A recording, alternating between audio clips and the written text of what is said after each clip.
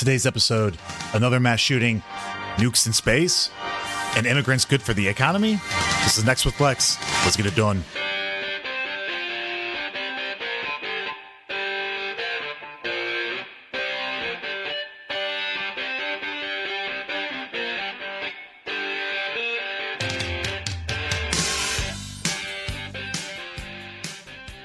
Welcome, everyone, to episode 24 of Next with Lexx. I am your host, Lex Luthor, and I read the news so you don't have to.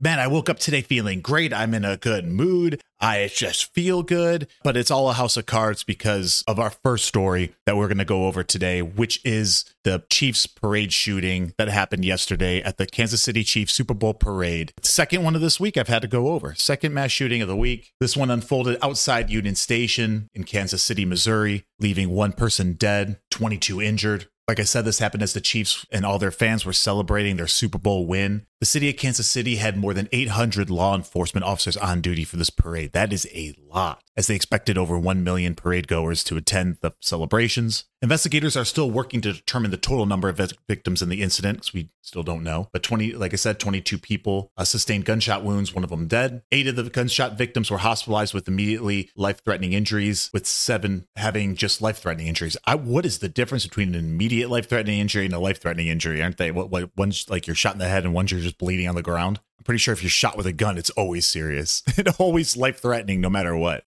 Tragically, Children's Mercy Kansas City Hospital admitted and treated a total of 12 patients from Wednesday's shooting, including 11 children aged between 6 and 15. Jesus Christ. 9 of the patients were gunshot victims and 3 were being treated for incidental injuries, probably caused by the stampeding of people. It's all over the internet. You've probably seen it already if you haven't. The moments when the shooting breaks out and you just see, I'm going to play the video right now. It sucks. Like, you watch it and you just sit here thinking, what would you do in that situation? And why are there so many of these things happening? What a shame.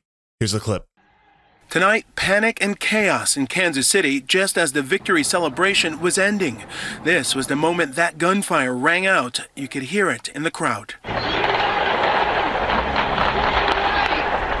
Our station affiliate KMBC broadcasting live when the shots were fired. Shots were fired west of Union Station near the garage. Multiple people were struck. Hundreds of terrified fans running for their lives. Literally the screen. I played that much of that clip just because I wanted to show, if you're watching this on Spotify, if you're watching the clips that I'm going to put on TikTok or whatever you're watching, you just see like those shots of panic. Like it's horrific. Again, police are still trying to find out what happened here. We know that 3 people have been detained so far. One of the weapons has been recovered from the crime scene. Thank God only one person's dead. Thanking God. Could have been a hell of a lot worse. So they're trying to determine, hey, did these gunmen, was this one person that was killed, was that a targeted and everyone else just kind of got caught in the gunfire? Were these people shooting at each other? We don't know what this is. Was this a planned mass shooting? Was this a targeted hit? Was this an unprovoked or people getting too drunk and whatever, having an argument kind of thing? We're about to find out. So police are investigating. We'll bring the latest to you as soon as we get it. I'll try to break that news on TikTok. Of course, I'll update you as soon as we have a motive. Just hate to see these things. Well, now that we're all perked up from that heart-lifting story, why don't we just get into more fear-mongering? Earlier in the day yesterday, Ohio Republican Representative Mike Turner, who's the chairman of the House Intelligence Committee, said in a statement that his panel had, quote, made available to all members of Congress information concerning a serious national security threat. Now, while this memo that was passed around to Congress got leaked to the press, there have been a couple individuals that have spoken anonymously to ABC News and various other media outlets stating that this is related to Russia's ability to put a nuke in space. So it looks like Russia is putting a nuke into space, not to drop down on Earth, but to destabilize our satellites and shoot them at our satellites. I watched an interview with Leon Panetta, who is the previous CIA director and Homeland Security director under Barack Obama. He was stating that this just being an element, if they were to shoot and knock out one of our satellites, it would be an act of war. Of course, it would be an act of war. And this is very concerning because everything we do is connected to GPS, communication satellites, all these different things. So if those systems were to get knocked out before or during war, it would leave us pretty vulnerable, right? So it's definitely something to be worried about. Now, how worried should we be? How imminent is this threat? So as it turns out, the White House already planned to brief the Gang of Eight. And for your knowledge, Who is the Gang of Eight? Let me hit you with some knowledge. The Gang of Eight is a term for a set of the 8 leaders within the United States Congress who are briefed on classified intelligent matters by the executive branch. So usually the president or direct spokesman for the president in the White House will sit down with all the leaders of these committees. They call the Gang of Eight. It's like the heads of the who's who in Congress. And then they determine what to do from there. Specifically, the Gang of Eight includes the leaders of each of the 2 parties from both the Senate and the House. So that's going to be your Senate majority and minority leader and your House majority and minority leaders, and the chairs and ranking minority members of both the Senate committee and House committee for intelligence. So that's the 8 people. So that means there's 4 Democrats, 4 Republicans on this committee. So currently you have Mike Turner, the Republican from Ohio, who's the chairman of this committee. He's the one who released this memo. The White House already planned to brief the Gang of Eight on this, and this is the White House's response to this memo. Reached out earlier this week to the Gang of Eight to offer myself up for a personal briefing to the Gang of Eight, and in fact we scheduled a briefing for the 4 House members of the Gang of Eight tomorrow. That's been on the books. So I am a bit surprised that Congressman Turner came out publicly today in advance of a meeting on the books for me to go sit with him alongside our intelligence and defense professionals tomorrow. That's his choice to do that. All I can tell you is that I'm focused on going to see him, sit with him, as well as the other House members of the Gang of Eight tomorrow. And I'm not in a position to say anything further from this podium at this time. He says other than that, the administration's very open and they like to declassify whatever information. So what they're going to do is they're going to determine whether or not the president should declassify this information to the American public. Is this something that the American public needs to be aware of? It's democracy. You know, we have a transparent government. So being able to see what's going on, they're going to determine, look, is there information here that is detrimental to our national security, or does everybody need to know about it? So they're going to determine that. We'll see if it's going to be released. They were not able to catch up with Mike Turner for a comment based on it because obviously he's embarrassed it got leaked. However, they were able to catch up with House Majority Leader Mike Johnson, and this is what he had to say. Speaker Johnson. Republican House Speaker Mike Johnson now trying to calm Americans after the Republican House Intelligence Chairman sounded the alarm. I want to assure the American people there is no need for public alarm. We are going to work together to address this matter. Steady hands are at the wheel. We're working on it, and there's no need for alarm. Steady hands are at the wheel.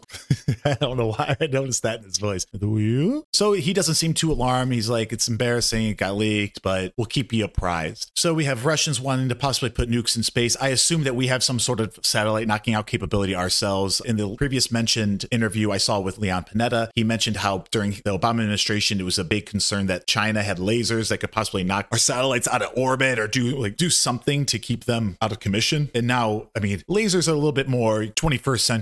Like, what are we putting nukes in space for? Come on. This is like the movie Armageddon, right? With Ben Affleck. Didn't they go put like a nuke in the asteroid and Aerosmith's daughter saved the world or something like that? So it's interesting. We get 2 bits of Russia for one day because that's Russia story number 1. And I'm going to segue it into Russia story number 2, which is Vladimir Putin talking about who he prefers to be president of the United States. BBC had an article on this, CNN, Fox, everyone's got an article on this thing. And here's a nice picture of Vladimir Putin and Joe Biden having a good laugh. Vladimir Putin in an interview said that he thought that Biden was, quote, more experienced, more predictable. He's a politician of the old formation, but we will work with any U.S. leader whom the American people trust. Very political answer, Pootie. So Russian President Vladimir Putin came out stating that he would prefer Joe Biden as president over Donald Trump. Again, is this a tactic and a ploy to kind of reverse psychology on the American people? Like, oh, well, if he likes Biden, maybe we shouldn't vote for Biden. We should vote for Trump. Or maybe he just means like, hey, I understand American politics better with Joe Biden than Trump because Trump can just go off the rails. He's a wild card. Guys, why aren't the brakes working? Because I cut the brakes! Wild card, bitches! Yeah! So Trump's a wild card. So maybe it's true. We'll see. So Trump comes out, and this is a nice little publicity thing for Trump. He comes out and uses this to his advantage. Let's hear what Trump had to say at a rally in South Carolina. That's where the next primary is going to be. At a rally yesterday, this is what Trump had to say about Putin's comments. But before I even arrive at the Oval Office, I will win the presidency. I will be doing things that will be amazing. Like I will get the war between Russia and Ukraine settled forthwith. It'll be settled very quickly. President Putin of Russia has just given me a great compliment, actually. He's just said that he would much rather have Joe Biden as president than Trump. Now, that's a compliment. A lot of people said, oh, gee, that's too bad. No, that's a good thing.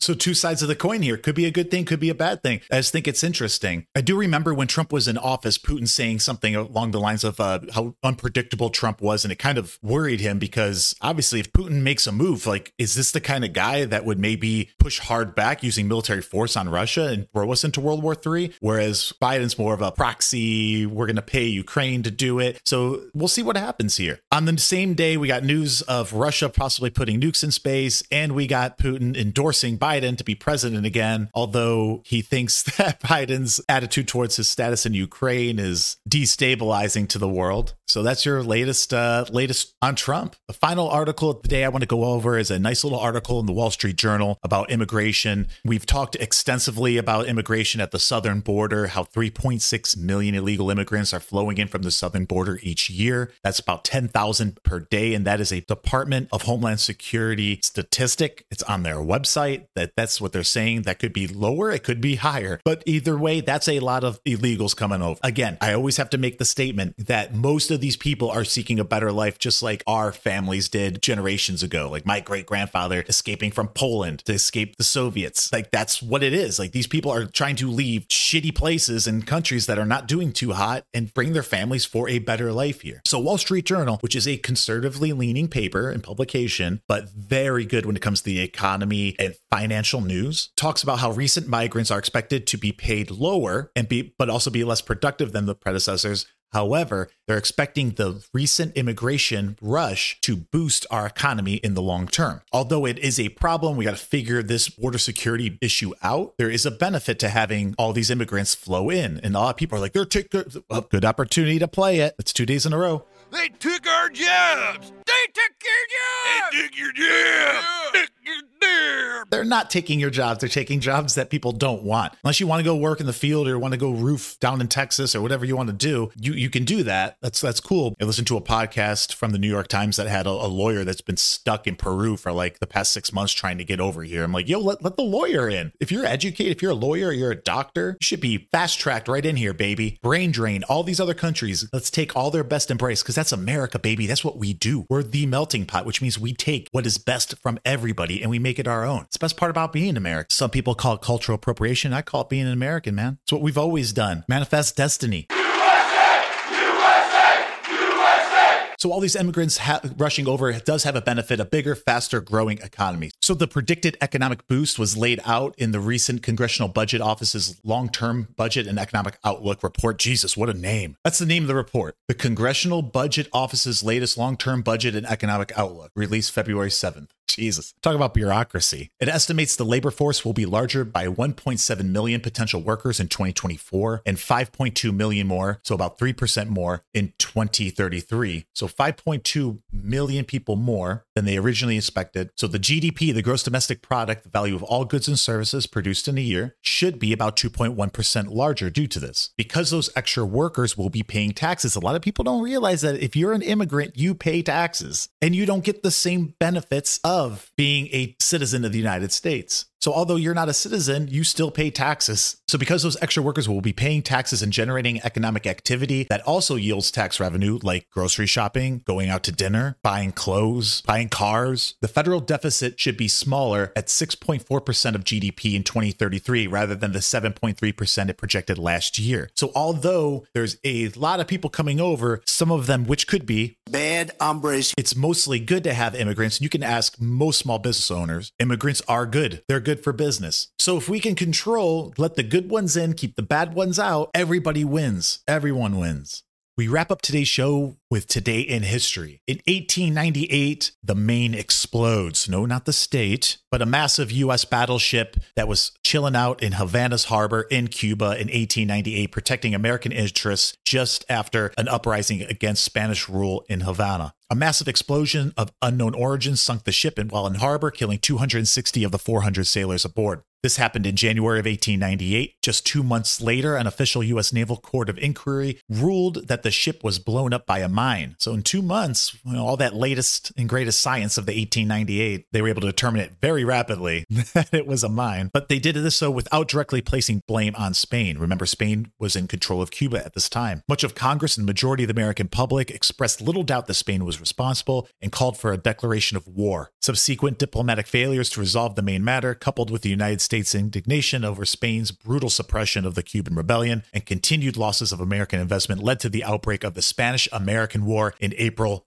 of 1898. So we had a ship blow up in January, and 3 months later, we are at war, baby. Now, we all know the outcome of this, just like everything we're involved. Ooh, I get so patriotic with this shit. Spanish-American War lasts just 3 months. In 3 months, the United States had decisively defeated Spanish forces on land and sea, and in August, an armistice halting the fighting happened. On December 12th of 1898, the same calendar year, we declared war, ship was blown up in January, and we signed a peace treaty in December. So within 12 months, an event happened to get us into war. We declared war, we kicked the shit out of Spain, and then we signed a peace treaty. So a peace treaty was signed between the U.S. and Spain, officially ending the Spanish-American War and granting the United States its first overseas empire with the ceding of such former Spanish possessions as Puerto Rico, which my wife and I will be going to here in a couple months. I love Puerto Rico. Beautiful place, awesome people, delicious food. Get some mofongo. Oh, let's go. Can't wait to go to Puerto Rico. So we get Puerto Rico, Guam, and the Philippines. Interestingly enough, a little tidbit from thisishistory.com's website. In 1976, a team of American naval investigators concluded that the Maine explosion was likely caused by a fire that ignited its ammunition stocks, not by a Spanish mine or act of sabotage. So a group of divers went down using some forensics. They figured out, hey, I think someone was probably like smoking a cigarette or something down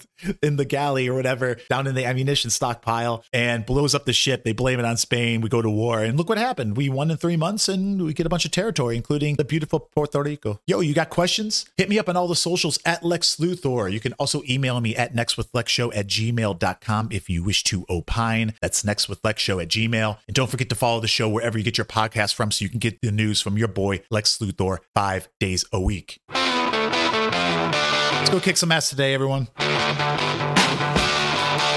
I know I am. We're blowing up on TikTok. Go follow me there. Catch you tomorrow. Deuces.